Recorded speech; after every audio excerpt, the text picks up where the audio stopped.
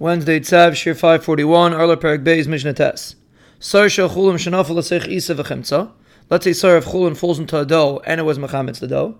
V'yachakach nafel sar shel truma isar shel kilei hakerem. And then a sar of truma kilei hakerem fell in. V'yesh b'kedei l'chametz. And there's enough in the kilei hakerem or the truma to mechametz. Aser, it's aser. Even though it was already mechumetz from the chulin, but since the sar of truma also added to the chimetz, it's aser. Reb Shimon Matir, Reb Shimon says once it's mechumetz, even though the truma is adding to the chametz, but it's ruining it, because it's already mechumetz already, and therefore it doesn't aser. And the chum hold that even though usually when it adds a pagam, it's mutter, but over here, since you're making it a stronger chimetz, so it's going to be more roi to be mechametz other doughs, therefore it's not considered a pagam, and it's aser.